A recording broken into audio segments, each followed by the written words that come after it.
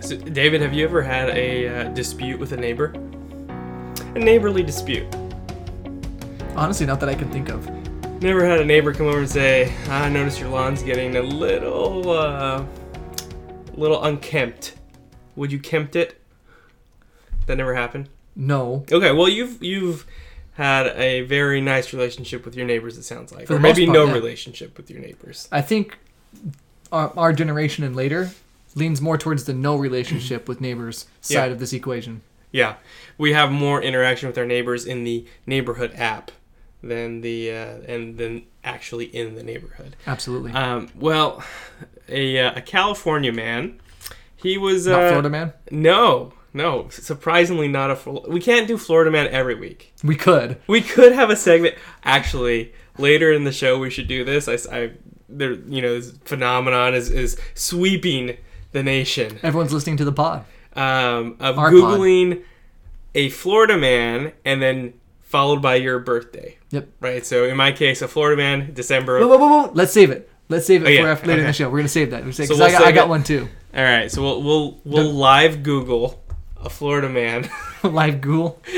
and see and type in our birthdays and see what Florida man stories come up. But in this case, a California man was required to lower his fence because a neighbor complained that the current fence height was a violation of the zoning requirements for the neighborhood. Sounds like a basic neighborhood dispute. Yeah, and so he, I think the fences in this neighborhood were like a maximum of 36 inches. Okay, so 3 3 feet. Yeah, so it's like almost no fence at all, right? Quick math. Right? And so, as a way to, I guess, get back at the neighbor, he did lower the fence, right? Which he claimed he needed because he had dogs and they would just jump over the fence. Right, He was 3 feet's nothing. Trying to keep his dogs in. But so he complied with the request. But as a way to get back, he arranged a permanent tea party with mannequins in the backyard. I mean, it's weird. And they were naked. Oh. So, in a case of be careful what you wish for, the neighbor now has a view into his backyard of naked mannequins at a tea party. I have happened upon mannequins in stores that were not dressed.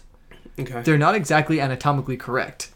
So how offensive could this be? Really? You know what I mean? Yeah. I mean, I guess more than anything, it's probably just, like, embarrassing to look at. Like, I wouldn't necessarily want to invite my friends or my church leader or someone over to have a nice barbecue in the backyard when I'm being greeted by the naked mannequins. What would you name the naked mannequin family? The Johnsons comes to mind. Come on now, David. We're a family show. It's a very common name, Johnson. We're a family show. Do you have a better name? Do I have a better name? For the naked mannequin family. For the naked mannequin family. Nothing I really want to say for the world to hear. Okay. So maybe we'll, you know what? It would be... So, but obviously I'm not going to share that. No, you are not.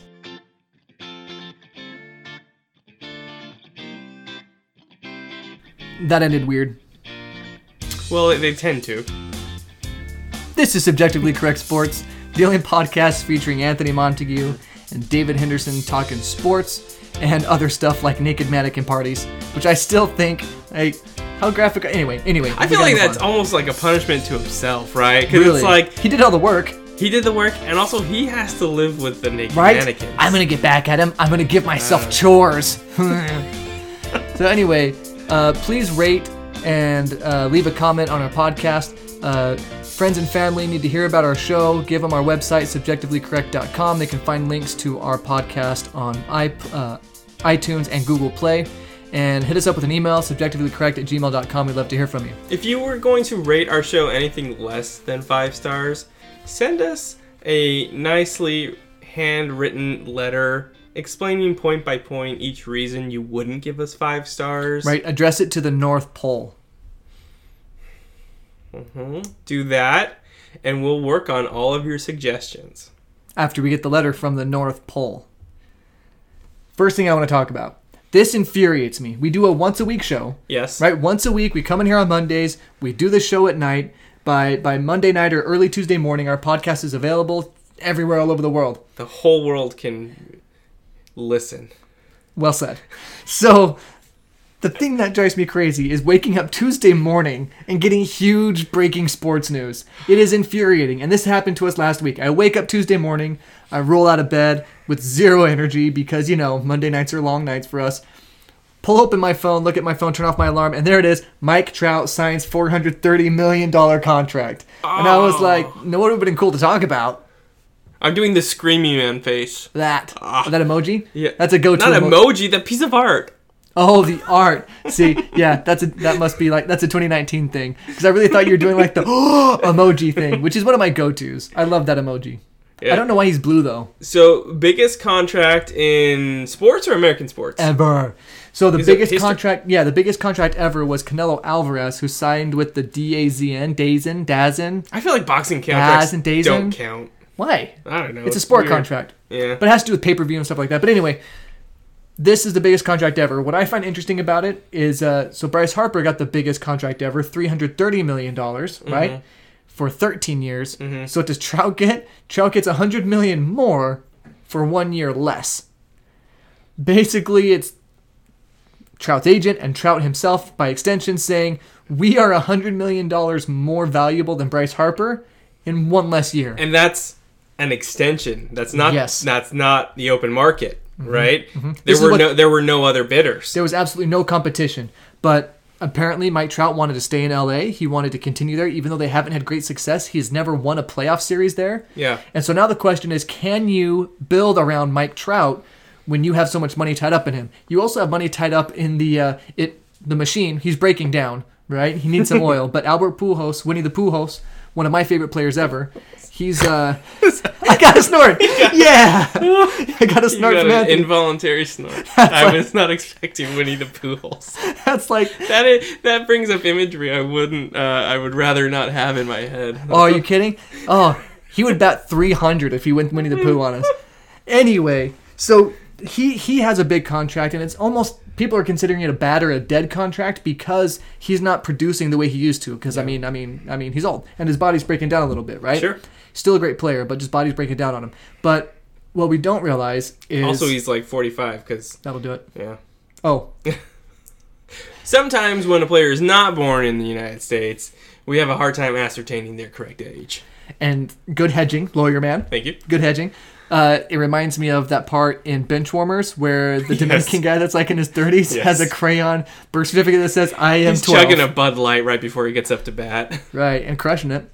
But anyway, the Angels are paying Trout and Pujols is it $60 million a year basically over some of these parts of these contracts? Seems like a lot, right? The Angels TV deal only is $150 million a year. Mm-hmm. Plus, their owner, Art Moreno, is a bajillionaire.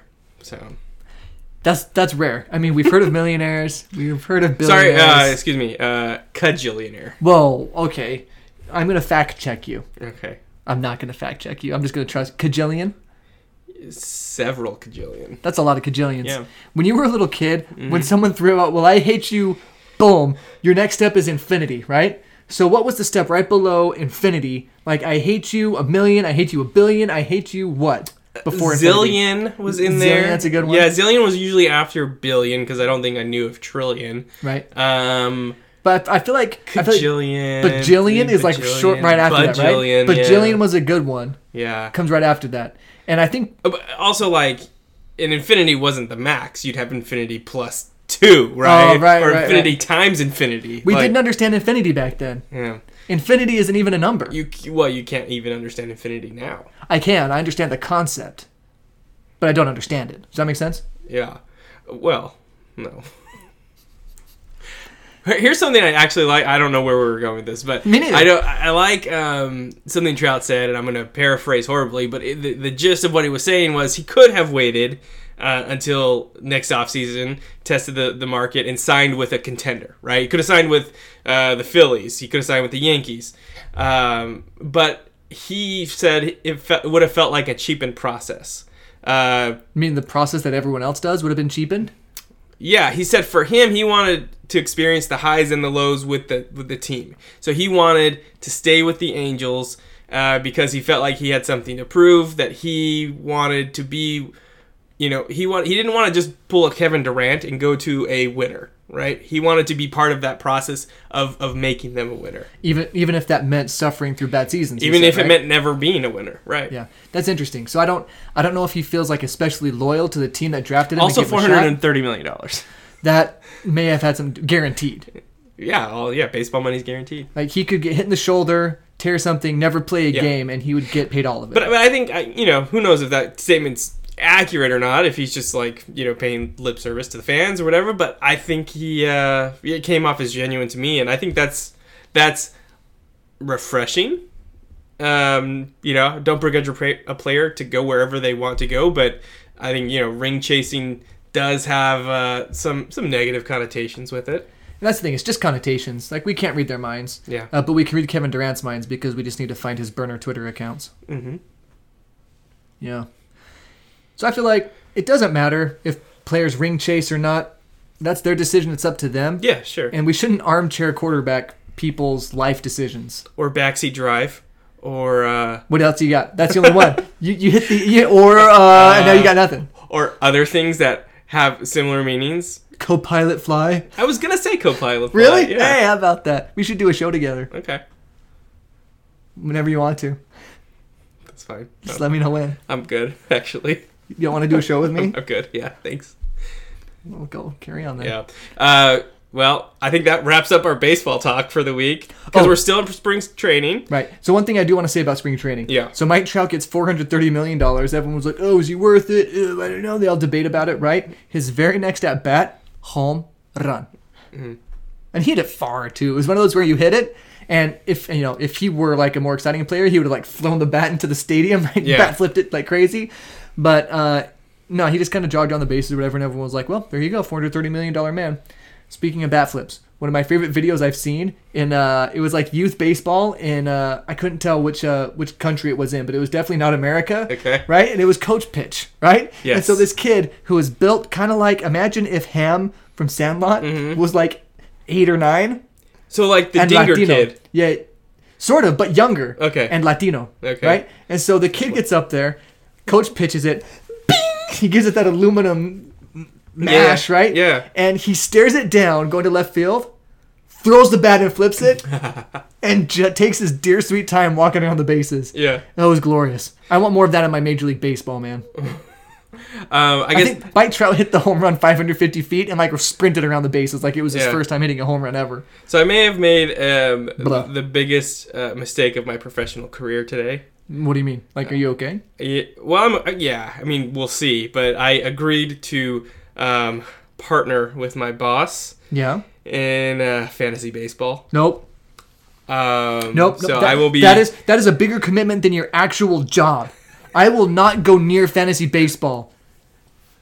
You have to keep track of who's pitching, who's not pitching, who pitched the day before when it comes to relievers. Are they going to see time today? Lefty-righty matchups. Lefty-righty matchups, especially if like you have any Dodgers on your team because who knows when they're going to play. I purposefully ranked the Dodgers a little bit lower in my selections just so I wouldn't get emotionally involved. Oh, yeah, but, I mean, you should be able to detach yourself enough emotionally that if you need to pick a Dodger in the right spot, you can. I mean, you shouldn't just knock them all down because you're emotionally attached to them. Yeah, but I think I probably ended up where they should be because emotionally I would inflate their value. Okay. Kike Hernandez, third best player in the league. I actually wanted to rank him like my fourth best second baseman. Oh my gosh. This is the problem with fandom and fantasy sports. Like when fantasy sports first came out, I was a really big fan of all these teams. So like every week, my defense, the 49ers, the 49ers, the 49ers. Yeah. They were good back then for sure. But yeah, I won't touch fantasy baseball. I will not touch it. I did fantasy basketball in like 2007, 2008, and my starting five were the starting five for the Lakers. Wow, how'd that work out? I would think I was last in my league. No way. Because the point of these fantasy teams is they're supposed to be fantasy, right? They're supposed to be like all-star teams. So like, presumably, if it's a 12-person league, every player should be no worse than the 12th best player at that position. And you had all Lakers. And I had all the Lakers. So Kobe was good. Well, yeah. Was he a fantasy monster? Back then, yeah. Yeah, he was very good. Very, very good. Our fantasy sports analysis is amazing. Your boss is so He lucky was to have you. Quite good. Oh, throwing a quite in front of it. Very good. I did send my boss the proposed kind of draft strategy round by round, like where we should go. This is serious. What do you do at work? Work on very important things. I haven't seen it yet. And come on now. And you've never been there. Tell you what, I'm a teacher. I have summers off. Why don't we have like a take your kid to work day? But you could like take me instead. I'll get you a top secret clearance. Yeah, I've only had top secret current. The end. What now? The end. What have you had? The end. Okay. But sent him the round by round strategy, and only got he just had to tweak a few things. Just tweak a few things, and he's my boss, so I have to say that sounds great. That is perfect. I actually did agree with what he said. Right. Does he listen to our show? He knows of it. Okay. So here's something that I've run into sometimes. Like when I'm at church or I'm out to lunch. Yeah. And it comes up that I do a sports podcast, even though it's like a rinky-dink small operation with very few listeners and stuff that we're just kind of starting out. What are you talking about? Our podcast. Oh. That we're doing currently. This one? Yes. Did you have another one? Whoa, there's a microphone? Is there another one? Where'd that come from? Are you doing another podcast? Oh, my other highly successful podcast. Yeah. Who are you doing it with?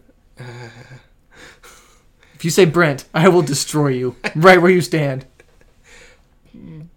Brad. Oh, good. Okay. Brent.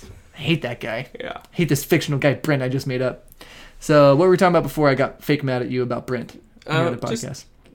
Fantasy People stuff. come up to me right. and like, oh, you do a sports podcast? How do you feel about the 13th ranked Warford Terriers? Well, they're terriers, so I like their mascot. Like, people ask me the most a lot absurd... of bark, not much bite. Boo. No.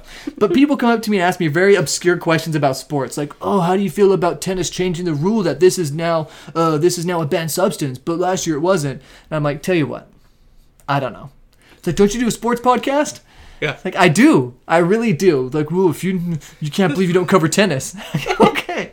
Like, I actually legitimately have this conversation sometimes. And the person that I had that conversation with is probably going to listen to this and be like, oh, he's talking about me. Wow. And either be thrilled about it or a little bummed out because I'm sorry, we're not going to cover tennis that often. I actually would like to cover a little bit more tennis. Really? No, not really. I thought so. I mean, we should have a show meeting. There's no follow-up to that, but I'm just saying we should maybe do a show meeting one of these times. I don't know. We like talk about our show that we do. I kind of like how it's going. Do you? Yeah. Swimmingly. Dude, I totally just look like Schmidt from New Girl right there. Not on purpose either.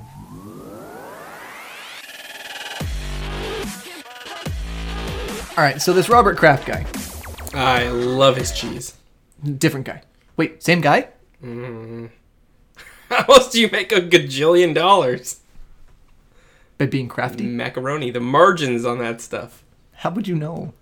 I mean, you got the cardboard, you got the powder. Where does that powder come from? What is it made of? You can't tell me it's cheese. Not supposed to be edible. You cannot tell me that is cheese. Like, I'm a teacher, so I'm pretty familiar with chalk. Yes. And that's pretty chalky. Do you use a chalkboard or a whiteboard? Whiteboard. Caught in a lie. Speaking of being caught in a lie. So what's up with Robert Kraft? Robert Kraft be all like, well, his attorney be all like, what did his attorney say? Like, his attorney said something, and his attorney was all like, oh, whatever, nuh-uh. And Robert Kraft was like, I'm really sorry.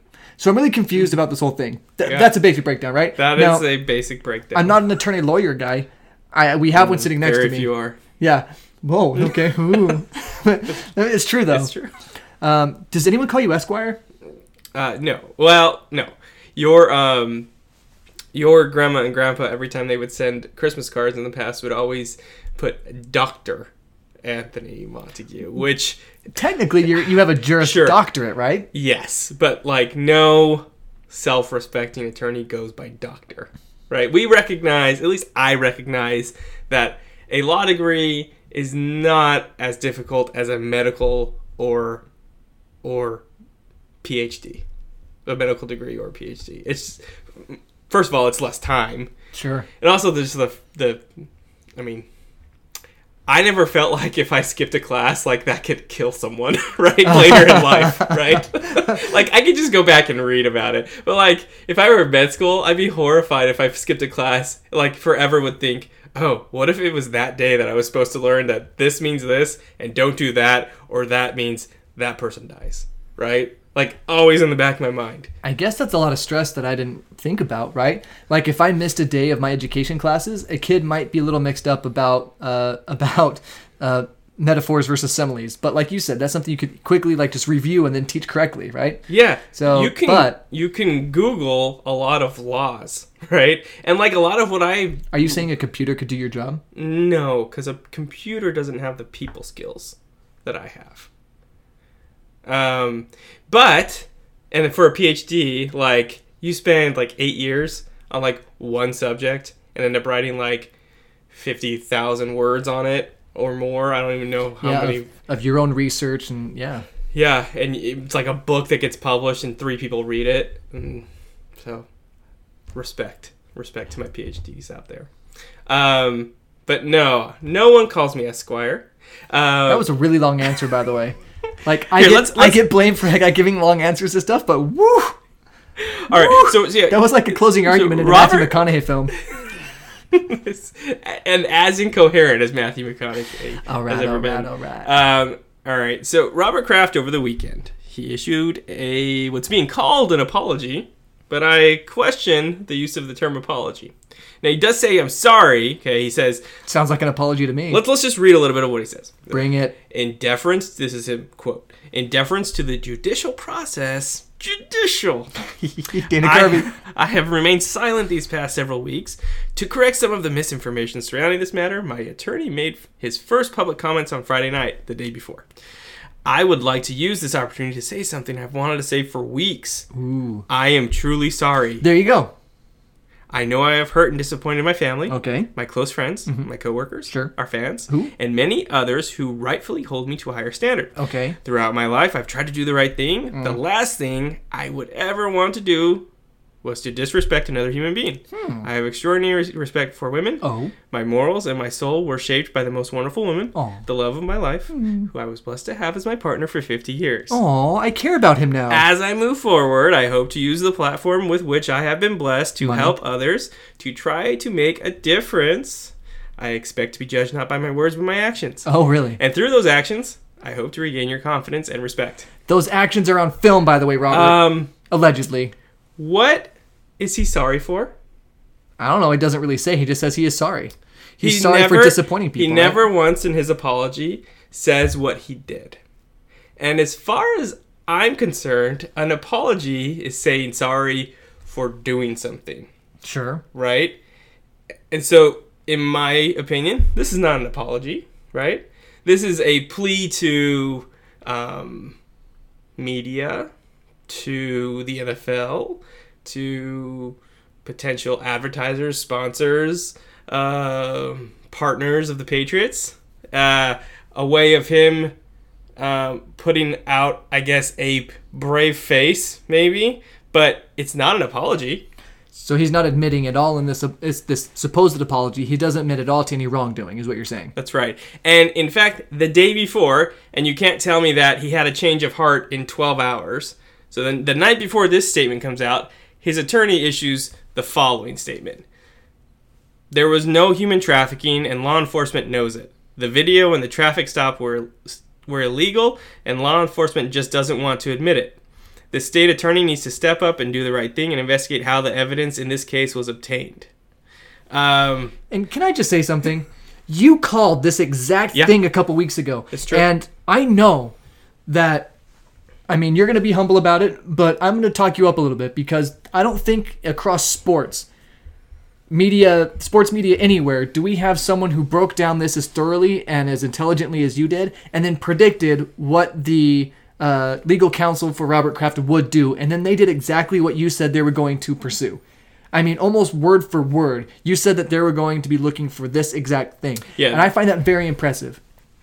Thank you. You're welcome. And all 4 of you that are listening this week, I'm sure you find it impressive too. Yeah, I mean, it was pretty clear to me that the correct course of action was going to be to question how the evidence was obtained, right? Right. Because you can't say, no, he didn't do it. Because there he is on video. Because, right, they have the smoking gun, like we talked about, right? And so all you can do is say, what? Keep going. David. Keep going. David. Keep going. All you can do is say the evidence that was obtained in the wrong way, the warrant was issued incorrectly, and a host of other procedural things that may have been messed up along the way. And so they have rejected. There was a plea that was offered to Kraft and his team, where he would have to admit, not that he was guilty, Of course not. of the actions that he's charged with, but that the evidence presented at trial would, let's see how to phrase this. He would have to admit that he would essentially be convicted based on the evidence that they had. So the distinction is, I didn't do it, but the evidence that you have shows me doing it, but I'm not admitting I did it. Okay? Versus, I did it. Yeah, your evidence is going to corroborate that I did it, right? Because what can happen? Okay, say you're on trial for murder, okay? And there's 4 witnesses that will point at you and say, yeah, he's the guy who killed him. But you don't have an alibi, but you know in your heart, well, I didn't kill that person. Like maybe someone who looked exactly like me did, but I didn't do it. And they offered you a plea. You could feel in your heart comfortable that, okay, I will admit, based on the evidence you have, I would be convicted. Okay, so based on the evidence that you're presenting right now, even though I did not do this, the jury would convict me. Yes. Because the evidence against me is that strong. Yes. But I am admitting that while also saying, even though it looks overwhelmingly like I did this thing, I did not do this thing. Yeah. You're not admitting guilt. You're admitting that you would be found guilty. So in this case, where it's not like an eyewitness, it's like a video that people will be able to see. How is that the same as the eyewitness idea that you just presented? Well, you could have someone who looks like Robert Kraft, right? Okay. I'm just saying. Yeah. I'm just saying. And it depends on what exactly they're charging him with, right? And so, but that was the plea that was offered and was rejected. And it's not uncommon that the first offer is rejected, right? Unless it's just a get out of jail free card and you don't have to admit anything, and maybe you just have to donate some money to some charity or something like that. Maybe you accept that. But his team decided to reject this, and maybe the next offer he won't actually have to say anything. I mean, who knows? Maybe they just dropped the case in return for his cooperation with a larger investigation, which appears to be a human trafficking situation, allegedly. Yeah, we'll see. I think there are conflicting reports even now about that, as to whether or not these women were held there involuntarily. So who knows? It could. Hopefully, this doesn't end up being a big snafu on the police's part, and the investigation was done correctly. And hopefully, this doesn't all just fall apart and everyone walks and the story goes away. Right? Like that's the worst case scenario. I like how you said police S. I didn't know how to make it possessive. Did you just say police? Yeah. The polices. No? I don't know.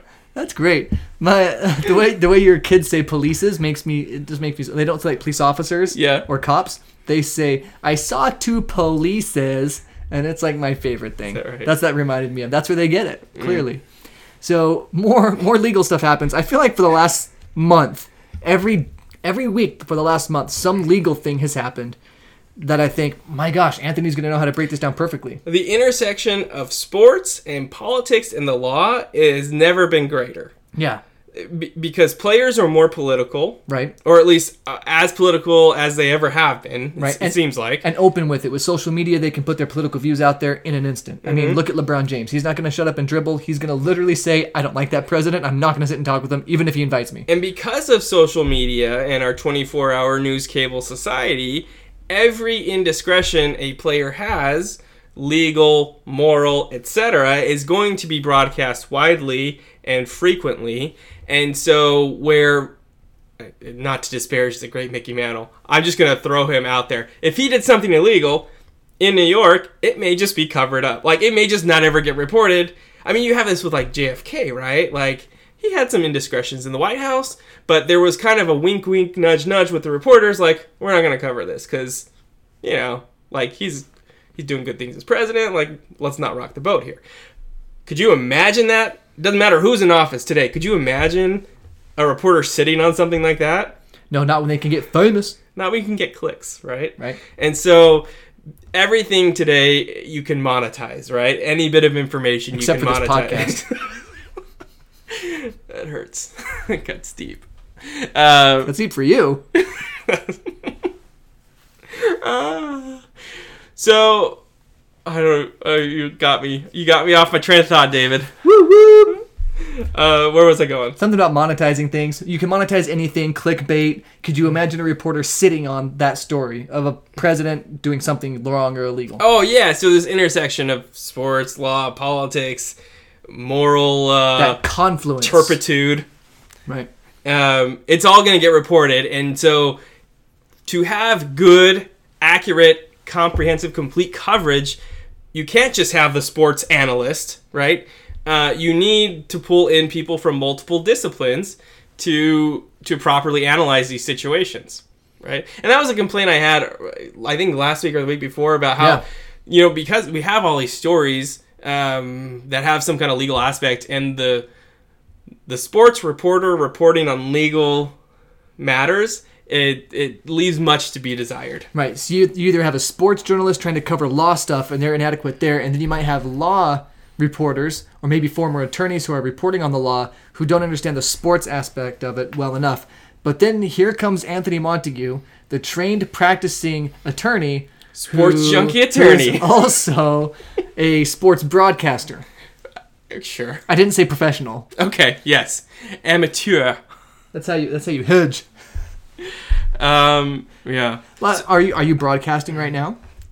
Theoretically, this is going out into the world. Sure. Yeah. There you go. Professional. Well, I mean, sorry. Sports broadcaster and practicing attorney. So another story that's come up in sports recently is this Stormy Daniels attorney guy who maybe was going to run for president thing. And this dude is all of a sudden not running for president, probably for good reason now, because according to, you know, people, he's done some shady stuff. All right, so we're talking about Michael Avenatti. That guy. That guy. Yeah, the Michael? celebrity attorney. He's like, He is, yeah. He is a celebrity. He's an attorney and he's a celebrity. And he represents celebrities as well, right? But a double meaning? yes. Whoa, English teacher likes. So he was arrested this morning. Let's go over what happened and how it's related to sports. So a few days ago, last week, he was recorded in a meeting with Nike attorneys and a fellow co-conspirator. We'll get to that co-conspirator later. Making demands of Nike to pay him and a client of his $1.5 million to the client, and somewhere around $25 million for Mr. Avenatti and his co-conspirator. Now, what were they claiming from Nike, or what was the base of asking for this money? And I want to make sure the people that are listening understand that you got this straight from the source.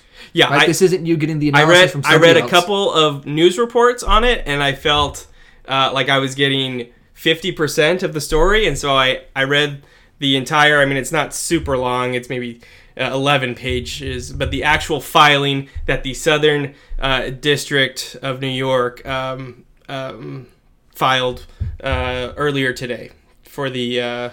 Let's see, it's with the case is United States of America versus Michael Avenatti. Southern That would District suck. United States of America versus Enter Your Name Here.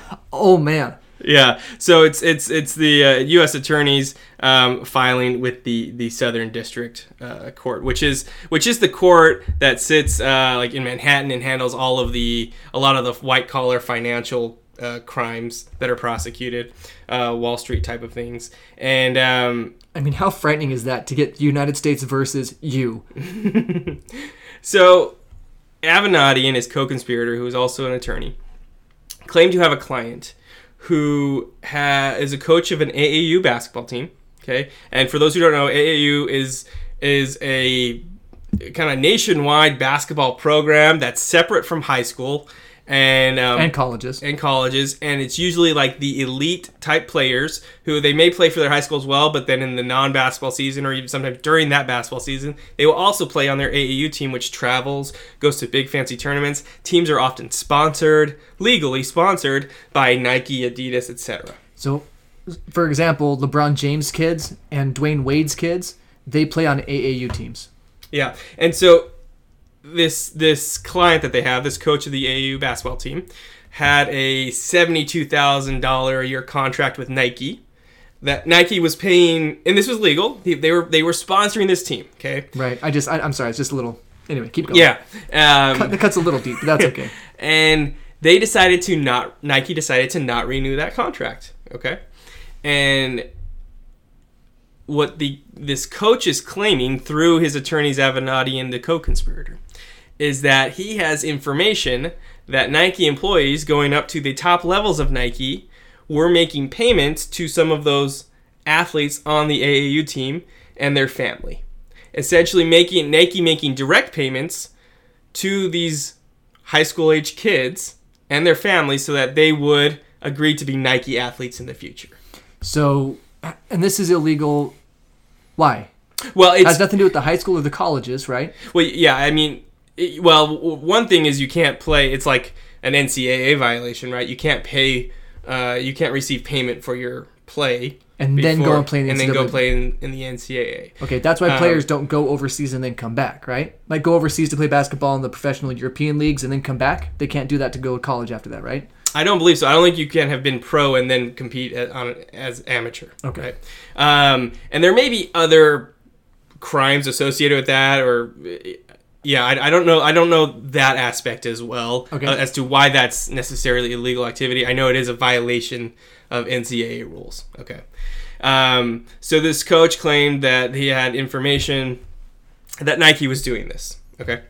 And so the demand was that the coach would be paid $1.5 million, okay, and that the attorneys, Michael Avenatti and co-conspirator, and that's what I keep saying co-conspirator because that's actually how they refer to this other individual in the official complaint, okay, would be paid to run an internal investigation on Nike. So Nike would hire them to conduct an internal investigation into any misdeeds that Nike has with regard to paying underage players.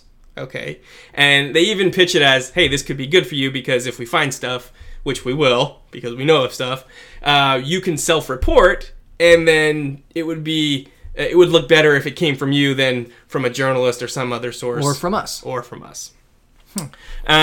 that sounds good, right? Sure. It sounds like they're trying to do Nike a solid.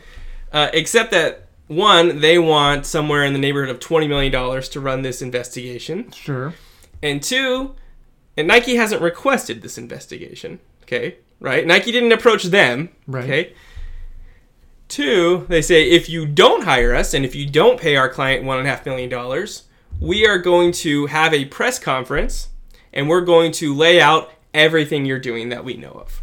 So basically threatening Nike. Yes. They are threatening to ruin or damage Nike's reputation by going forward with these with reports that Nike is in violation by paying these players in AAU clubs. Okay?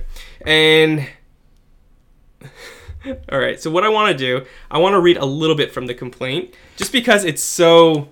To me, it's so interesting. I hope you find it interesting. So what I thought was funny is I was sitting here like ready to do the show, and you over here like laughing to yourself, reading this boring legal document. Yeah. So I'm interested to see what's in here. So just to set it up, I guess. So Nike, a Nike attorney, right? So someone like me at my company, right? But an attorney at Nike fields a call from co-conspirator and Michael Avenatti. And they get the initial kind of breakdown of what Avenatti and co-conspirator want, right? They make the initial demand of them, okay? Right after that, this attorney contacts the FBI and says... Hang up the phone. They realize right away this is a shakedown. Okay. that they're being extorted. Okay, and so they contact their outside counsel, so a law firm that represents Nike. They contact the FBI, and so with their outside counsel, they agree to have meetings with Avenatti and co-conspirator at the law firm's offices. And the FBI, law enforcement agencies involved, are in on this, and they ask that the attorneys record both audio and video these conversations that they have. And so you have conversations over the next couple days with Avenatti, with co-conspirator, and them making their demands. And what's hilarious is that essentially these attorneys are going in and saying, okay, so this is the deal that you presented to our client before. Like, let's just make that like firm. Like, what is it exactly that you want? So from your own mouth, tell us what you told them before to get them all recorded. Exactly, Wow. right? And you would think that two very experienced attorneys like Avenatti and his co-conspirator would recognize, they're having me repeat information I already gave over the phone, but now in person in their offices, something might be up. But apparently that never dawned on them. So basically they were dum-dums. So March 19th, so this was, Tuesday of last week, let's say, early last week, was the initial meeting with the in-house attorney. Okay. The next day, March 20th, they're now in the law firm's offices. Okay. And they have another conversation. And Avenatti says in this meeting that he expected, and this is quote, to get our guy, get $1.5 million for our guy, and to be hired to handle the internal investigation. And if you don't want to do that, we're done here. Okay. And then he went on to reiterate the threats that he had made the day before. And then I'm going to have to severely edit some of this language because he's yes. So he goes on to say, I'm not messing around with this. I'm not continuing to play games. This is Avenatti. You guys know enough now to know you've got a serious problem, and it's worth more in exposure to me to just blow the lid on this thing. A few $1 million doesn't move the needle for me. Oh. I'm just being really frank with you. So if you just say it was, if that's what's being contemplated, then let's just say it was good to meet you, and we're done.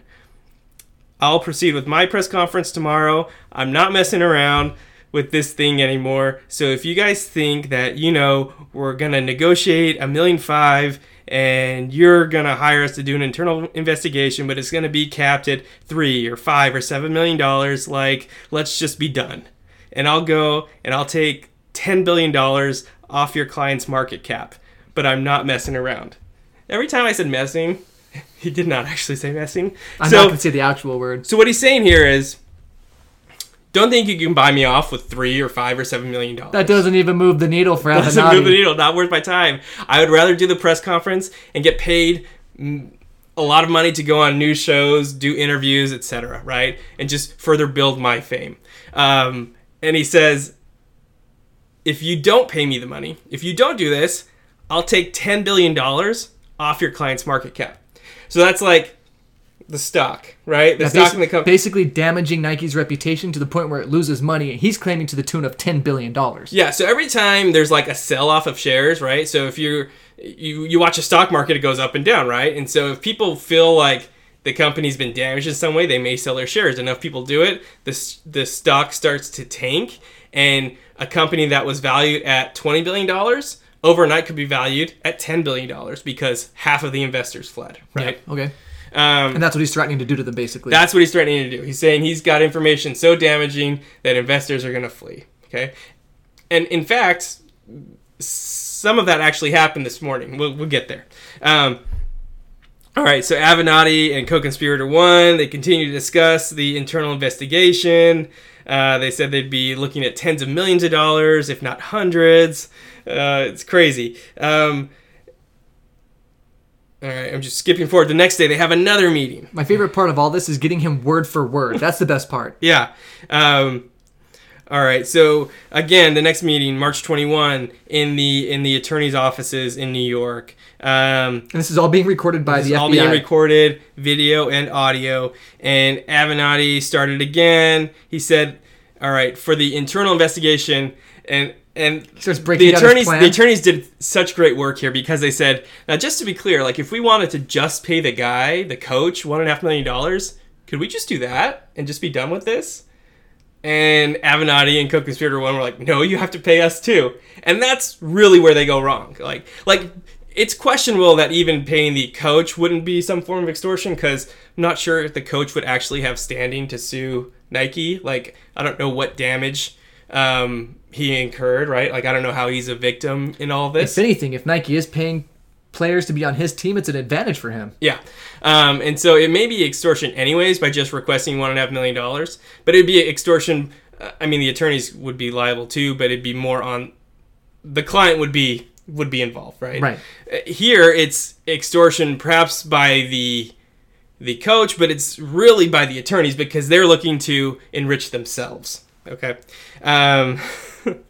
Let's see. You're getting kind of reiterates a lot of the same things we already talked about. You're getting the lawyer giggles. You're like, we lost stuff. Like, you're so excited about this. And finally they say, okay, well, Nike's attorneys, they say, okay, well, what if we want to just be done with this? Like, we don't really want you guys to do an investigation. What it'll just take for everyone to go away? Like, let's just be done with this. And they say, if Nike wants to have one confidential settlement and we're done, then they can buy that for $22.5 million and we're done. Full confidentiality. We ride off into the sunset. This guy, he's such a character.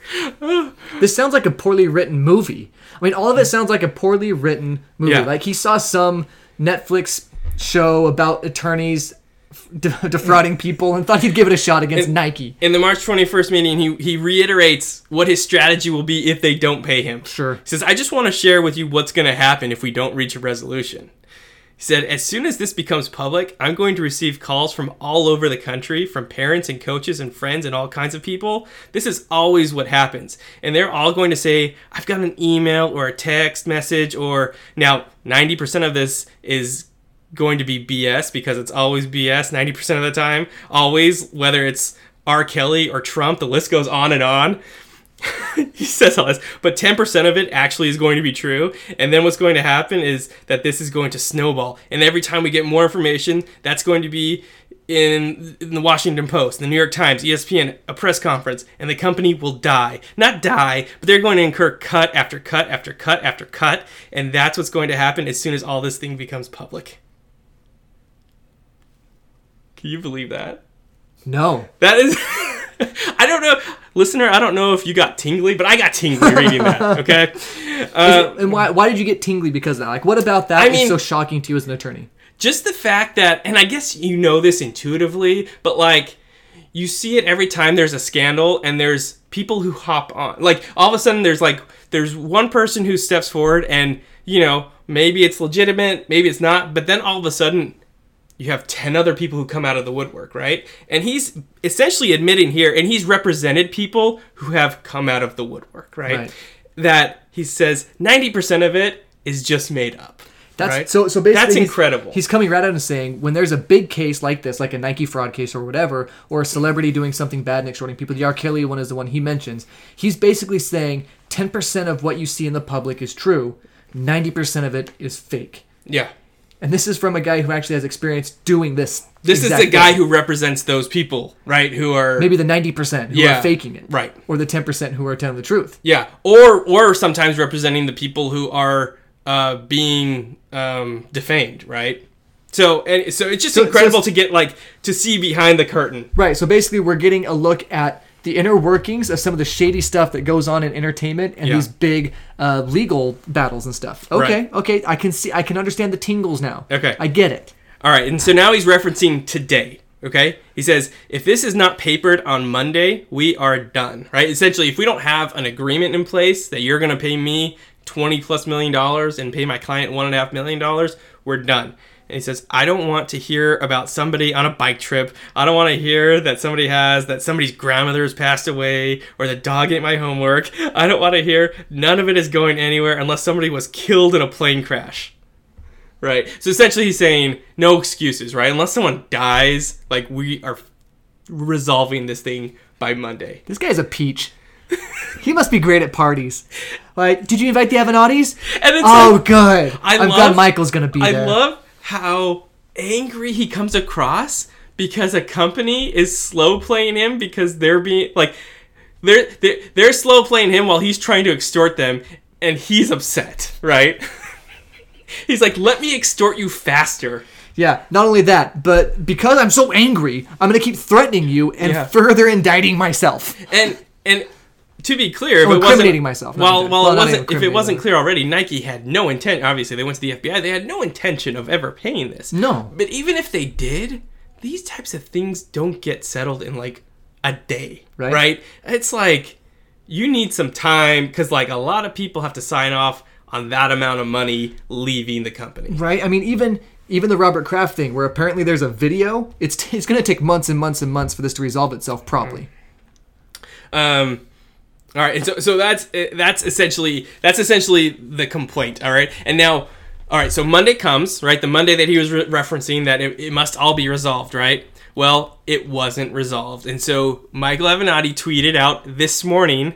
I think it was 9:16 a.m. Central Time, so adjust for your time zone. Says tomorrow at 11 a.m. Eastern. We will be holding a press conference to disclose a major high school/college basketball scandal perpetrated by Nike. He even tagged Nike. That we have uncovered. This criminal conduct reaches the highest levels of Nike and involves some of the biggest names in college basketball. Okay.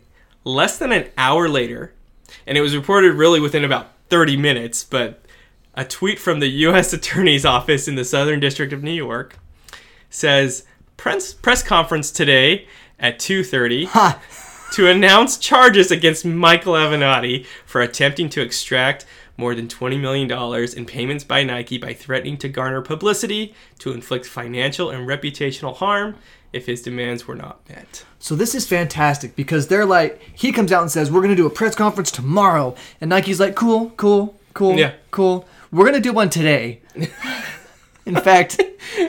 And this tweet was probably the final nail, right? Because they have all of this corroborating evidence, and as soon as he says publicly, we're doing this press conference, that's all. I mean, they had enough information beforehand, but having this tweet just really sealed the deal for them, right? So now no matter what he says tomorrow in his press conference, it's like, and we know it's all fake because of this thing that we got going on here. And he was arrested today, so he's in custody. He hasn't tweeted since that. He hasn't tweeted from jail? He has not tweeted from jail. I thought when like white collar criminals go to jail, they're given a golden iPhone. Yeah. And so from a legal standpoint, like what an incredible job. If you break it, you jailbreak your iPhone. What an incredible job by the attorneys. They played this masterfully. Well done to the in-house counsel at Nike and their external counsel, the FBI and other law enforcement agencies involved. Hopefully every procedural thing was in place and they didn't mess this up and evidence doesn't get thrown out. If nothing else, in the court of public opinion, I think Avenatti is kind of done. But there's more to this. There actually is a... Don't put your books away yet, kids. Like, you may think, oh, Avenatti's going to jail, so, well, the Nike scandal that was to be is no more because obviously it's fruit of the tainted tree, right? Sure. Or however that saying goes. Something about fruit, yeah. Yeah. And so, but no, like there probably is a scandal somewhere, right? Like if the claims that this coach had can be substantiated, that Nike was paying players, like just because Avenatti was trying to extort Nike doesn't mean that those claims aren't true. Like often when you try to extort someone, it is with true information, right? You see this a lot when a relationship ends, that maybe was like an affair or something like that. The non-married party or the party who has less to lose says they'll go public with the affair if you don't pay me off, right? And it's not that the relationship was a fake relationship, it was real, but you don't want people to know about it. Right, and that makes the threat have teeth, because if someone's like, okay, I didn't do this, so go for it, I don't care. Right, exactly. This brings me to one of my favorite non-sport scandals. Okay. So this girl posted a picture with herself and Jaromir Jagr sleeping together. Like them in bed, like literally sleeping. Like they were in bed the next morning, right? Lovely. And it was a much younger girl. Okay. And the girl was like, if you don't give me X amount of money, I'm going to post this all over social media and stuff like that. And he was like, go for it. Do your thing, girl. Put it all over the place, right? And so in the locker room the next day, all these like tweets and all this Instagram stuff of Jaromir Jagr with this much younger girl, like sleeping in their bed. And everyone's like, hey, Jagr. Like, what's going on here? He's like, what do you think's going on there? And it's the greatest Jaromir Jagr was just like, and? That's how you handle that situation, man. Love that story. Great story. Another sports scandal story. So one time, this St. Louis sports broadcaster accused Albert Pujols of using steroids. That same day, that guy got a call from Albert Pujols' attorneys threatening to sue him for slander. He was fired that day. Yeesh. And he lost his job, and he apologized that same day. And that's how you handle that kind of situation. Yeah. So anyway, so Nike kind of handled it the same way. It was like, oh, really? Boom, boom. Let's get in this before you. Yeah. And as far as Nike's concerned, they're saying they'll cooperate with any type of investigation. Adidas is currently, I think, under investigation right now for similar type things. For the college and stuff, let's not kid ourselves that this type of thing doesn't happen. It's got to be. It's happening. And, whether it should be illegal or not, I think there's a debate to be had there. I think we've been clear on our opinions in the past that we feel like players should be paid. So Nike is earning money and not giving any of that money to the players who are wearing their gear to advertise for them. Yeah, I mean, isn't that like child labor? Well, in this case, they're sponsoring the teams, right? Like the teams are able to travel and things like that because Nike's sponsoring the team. Right. And so what does Nike get out of this? Advertising, right? They get publicity and they get perhaps loyalty to the brand by these kids, right? Right. You grow up wearing Nikes, you want to be a Nike athlete. Right. And so then for these kids, they're not getting compensated by this at all. What's the difference between... Well, other than the leagues existing, right? Like, right. they're benefiting... Because they're benefiting from the exposure as well. Okay, I see what you're saying. But just like the college argument. I mean... Right. But it is... These kids are being taken advantage of, is what I'm trying to say.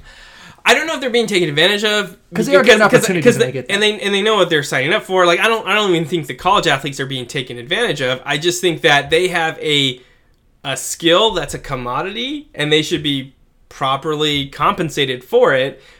Like I don't like to use the terminology of being taken advantage of because to me that implies that they don't know that someone else is profiting off of them. I think everyone knows they're going in with eyes wide open. I just think people feel like it shouldn't be this way. Right. So it still might not be fair. Was what I'm trying to say. Okay. Yeah, sure. I think there's an argument to be made that it's not fair or that it's imbalanced for sure. Yeah. Okay. But you said this Nike thing's not going to win anytime soon. I mean, well, I don't think so. We're almost at an hour. I know. No, for purposes of the podcast, I think we can be done with Nike and probably done with Avenatti for a while. Oh, real quick, co-conspirator was Mark Garagos. Okay, it was revealed, at least reportedly. I don't want to be sued by Mr. Garagos. When he listens. He reportedly is Mark Garagos. You may not know him, but he's also a celebrity attorney or represents celebrities. Notoriously has represented like Chris Brown and other people who have trouble. He's representing Jussie Smollett right now, the Empire actor who allegedly he faked a beating. Faked a beating, right? Hired some guys to act like they were beating him up and tied a noose around his neck. So he's representing that guy right now. So he represents a lot of celebrities, usually criminal defense. A lot of high-profile cases. And he was also the attorney representing Colin Kaepernick. Against whom? Against the NFL. Colin Kaepernick is sponsored by? Nike. So, not super relevant to this proceeding necessarily, this investigation, but just interesting, right? Like, you wonder what the thought process was there and what he maybe learned by having a Nike client. What does he know? Yeah. Well, one thing's for sure. Uh-oh. These attorneys are being naughty. Naughty. They're naughty, Anthony. They're bad. Bad attorney.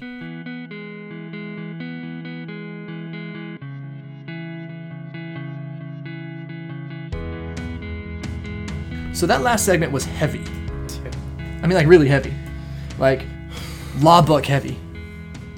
Welcome to Sports Law 101. Yeah, that was... I mean, you could teach that, dude. Anyway, so what's going to happen is you're going to read about this elsewhere. You're going to hear about all this law stuff going on. And what you're going to get in SportsCenter, what you're going to get at other places is not going to be nearly as detailed or as broken down as well as what Anthony just gave you, which is really cool. And I appreciate being able to do that. There are some other sports stuff that I wanted to get to. So I thought for the last minute of the show, 2 minutes of the show, just rapid fire what things David wanted to talk about. Let's do it. The Duke UCF game was a delight. Taco Falls. Now, if you type in Zion and Taco Falls, you'll actually get pictures and stories about Zion National Park in Utah and the waterfalls there. So I tried to show Anthony a picture of Zion Williamson standing next to Taco Falls, and when he Googled that, he actually got waterfalls in Zion National Park, which was delightful. Yeah, I thought over the weekend everyone all of a sudden was super into nature. But it was all about Zion Williamson and Taco Falls. That guy's a monster. He's 7'6". He's not like Sean Bradley 7'6" either. He's like a beefy 7'6". And watching him dunk is super unimpressive because he just like doesn't even go on his tiptoes. He like flat foot dunks over people.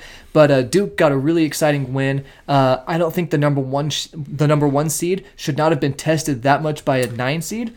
Yeah. And I know some Duke fans that were like unable to text me during the game because they were like uncomfortable with what was going on. They ended up getting the win. Zion Williamson had a monster game. A guy out of UCF, who I've already forgotten his name, had a monster game as well. Shot over like 70% from the field, 50% or more from 3, and he played really well. So Taco Fall didn't even get all the shine. It's this other guy from UCF who I'm forgetting right now. Oh, the Dawkins? Yeah, Dawkins. Dude balled out. Something you see in the tournament is that these teams that are really good, they win on talent in the regular season. Yeah. Like Kentucky's of old, right? That would lose in the Sweet 16 or Elite 8. Even though they have the most talented team, is that they rely so much on the talent throughout the year that they may not... like you saw it in this game, they didn't really have an offense. Like it was a lot of... Give the ball to Barrett, clear out. Give the ball to Zion, clear out. Yeah. And so when UCF went to a zone, Duke had their most success when they were moving the ball around and shooting it from the outside. Yeah, and all you have to do, I mean, not all you have to do, it's still a hard thing to do, but if you're the other team, is you just key in on those 2-3 players that can hurt you, and you develop a defense around that, and if 1 or 2 of those guys have an off night, you have a chance. You have a chance. And the 3-ball is the great common denominator in basketball. If you can successfully hit 3-pointers, you can play with anybody. The NBA has shown that, and college teams are catching up. UCF almost won that game because of the 3-ball. All right. If you want to see something really fascinating in sports, watch the reception that the new Phoenix Sun signing, Jimmer Fredette, gets when he goes and plays at opposing Utah tonight. Yeah. He will get a bigger reception than John Stockton or Karl Malone ever did. And if you don't know why, just do a little research. Jimmer Fredette was recently called one of the 100 best college basketball players ever. Really? He played for BYU, and he was a sensation. Nice. He has since been tearing it up in China after a cup of coffee in the league. And he is called the Lonely God over there in China. Do you know why? Not because he's always by himself. He's social and stuff, and the guys like him on the team. Shooting so far from the basket? Maybe. But also because he's alone. Like he is so talented over there in China that he's on a different level. He is like a god on top of his mountain. There's no one near him at his level. But what a cool nickname, right? Watch. I'm sure it sounds cooler in Chinese too. But the Lonely God is returning to what? I was gonna try and say what it would sound like in Chinese, but I decided not to offend our listener. So Jimmer, if you want to be fascinated by something interesting in sports, watch the reception that Jimmer Fredette gets in Utah tonight as he plays his first game for the Phoenix Suns. Cool. Okay, Big Baller Brand is done. Probably. We'll see. So Lonzo severed ties from Big Baller Brand. They had a guy running the company. So LeVar was always the face of it, the brains behind the operation, but the actual guy carrying out the day-to-day stuff, business manager, Alan Foster's his name. He reportedly has maybe embezzled like $1.5 million. The financial advisor for Alonzo's financial advisor said, we can't file your taxes because we can't account for this $1.5 million for you and the company. And so reportedly embezzled by this dude, and he was like a family friend that they met in like 2010. Apparently from 2002 to 2009, he was in prison for like a Ponzi scheme.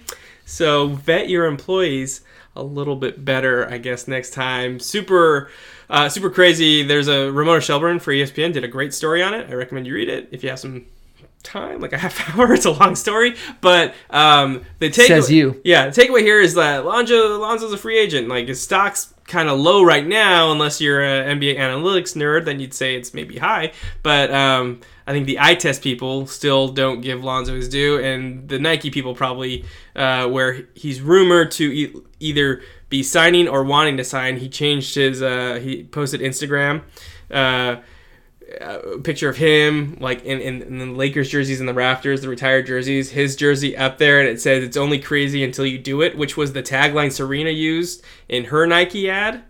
And so whether or not that's like sanctioned by Nike, if it's his like plea to Nike, or if it's them saying, yeah, start to leak these things out and we'll make an official announcement, we'll see. Lonzo be flirting. Lonzo be flirting. But it coincides nicely with a meeting he had recently with the Lakers. Lakers were concerned that maybe his ankle issues that he's had over the past 3 years have been due to Big Baller Brand shoes. Ooh. That's not good for the Big Baller Brand. Well, yeah, that brand is probably no more. But have you heard the stories about like you ordered your shoes and then in advance? A year later, get there maybe, and they would be a completely different shoe than what you ordered. Yeah, they have an F with the Better Business Bureau. Like, literally, they have an F. That's hard to do. But you have to try. Lakers asked him if he'd consider wearing a different shoe, and he said, yeah, he'd probably wear like the Kobe's or LeBron's. And so both Nike athletes, by the way. Interesting. Also, something we didn't cover a little bit earlier. So the first game of the NFL season is generally the Super Bowl champion and whoever. Yeah. This year, however, Robert Kraft would have been the Patriots, right? Robert Kraft's team, and he's in the news for all the wrong reasons. So he. But he gave such a heartfelt apology. Sure he did. Whatever. And so, in the NFL, ever the shrewd business, instead of having the Patriots be the first game of the NFL season on Thursday night, it is going to be the Packers and the Bears. It's the 100th season of the NFL, which is cool, which is kind of like, okay, let's have two of the original teams there, the Bears and the Packers play, which is cool. But it also seems like cool, the cheaty. But it seems like the NFL is burying this Robert Kraft situation. It's a very convenient way to not have to interview Robert Kraft on the opening, or at least highlight the story on the opening night of the season. So instead of Robert Kraft being there and being the face, the grainy surveillance video face of the NFL, right? Instead, it's going to be... I recognize that, Mole. Instead, it's going to be a Thursday night game, a bunch of Sunday games, and then like the last game of the night, it's going to be the Patriots against whoever. And I mean, it's crafty by the NFL to do that. I think it's cheesy. Do you? Oh. Cracker's in trouble. Gronk. This is worse than the Brady Bunch. Maybe. Oh. Anyway. There's a story. Of a man named Brady. You're not going to do more? Oh, like, no, I was done. I was just... I was throwing that up for you. Were you? Because I thought you were going to have more. So I was like, I'll play along as long as there's a good payoff. And the payoff was me just saying, of a man named Brady. Who was dreaming of getting younger still. Who's Brady going to throw to next season? Because... it doesn't matter. It really doesn't. It doesn't matter. It's a plug-and-play offense. He made Chris Hogan a star in the Super Bowl. Chris bleeping Hogan. Well, one person he probably won't be throwing to is Gronk. Rob Gronkowski announced his retirement. I think but I think later in the day his agent was like, I could see him maybe playing a few games. Oh my god. I think they'll probably like get near the playoffs, right? Or they'll like clinch the playoffs, and he'll be like, yeah, I'll come out for the playoffs, whatever. If his body was in better shape, I think he'd keep playing. He's 30. It's amazing how the wear and tear of these guys, especially someone like him. Yeah. They're never going to flag anyone for tackling him illegally, right? Like a shot to the head. He's just too big. It's the Shaq factor. Yeah, exactly. Right? Shaq took a ton of punishment that he never got foul calls for because he was so much bigger and more physical than the guys he was playing against. So things don't look like fouls. LeBron gets this quite a bit too. And I think he gets this quite a bit as well. Yeah. So in terms of tight ends, I mean, for sure Hall of Famer, and one of the greats. I mean, you've got your Tony Gonzalez, Antonio Gates. Antonio Gates. As far as just like the best football players, I think Gronk's really high up there. Yeah. You don't know how much of that is the system he was in, the quarterback he was playing with, and the coaches he had. But I mean, Tony Gonzalez played really great with no-name quarterbacks. I don't know. It's hard to go through it. So speaking of retirements, though, one of the best baseball players ever in the history of the world retired this year, and he went out in a really, really cool way. Okay. So the Mariners played their opening series. Baseball's opening series this year was in Japan. And Ichiro Suzuki is on the Mariners roster. He went to Japan and played in those games until he was the player of record, right, each day, which is super cool. So we got the start and stuff. He got huge standing ovations. Everyone in the stadium wanted to film him and see what was going on. And he got to go and play in Japan, his home country, and play his last few games. And at the end of that series in Japan, he retired. That's so cool. It was such a cool way to end his career. And I think because he's faded and didn't get a lot of playing time later in his career, people forget how good he was. Yeah. And he'll for sure be a Hall of Famer, no question. But can you imagine if he played his entire career in Major League Baseball? Yeah, he had internationally and in the major leagues, he had more hits than Pete Rose. Yeah, it's incredible. I mean, he got over 3,000 hits in Major League Baseball only. And that's after he came here to the United States. And his arm is still one of the better arms in baseball at age 78 or whatever he is. I mean, he still throws the ball. He's still got a chooch, Anthony. He's still got a chooch. And so it's really cool to see him go out in such a really cool way. And I imagine Gronk would want to go out the same kind of way, to be at the Patriots' home and then retire. You know, the AFC Championship game. It's where they live every year. Someone's got to stop him. But who? Clearly not Andy Reid. I mean, clearly. Maybe the Browns can, you know. They got that quarterback Mayfield. They got Odell Beckham Jr. Maybe the Browns will beat them. How about that? I mean, it's crazy that we've been saying that, isn't it? The Browns might make the playoffs and do well. Does that feel weird to you? If I don't push stop, are you just going to keep talking? I don't know. I might just keep talking anyway, because this Browns thing is fascinating.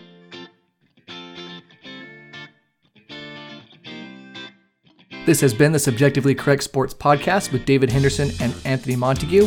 Tune in weekly for sports talk and other stuff.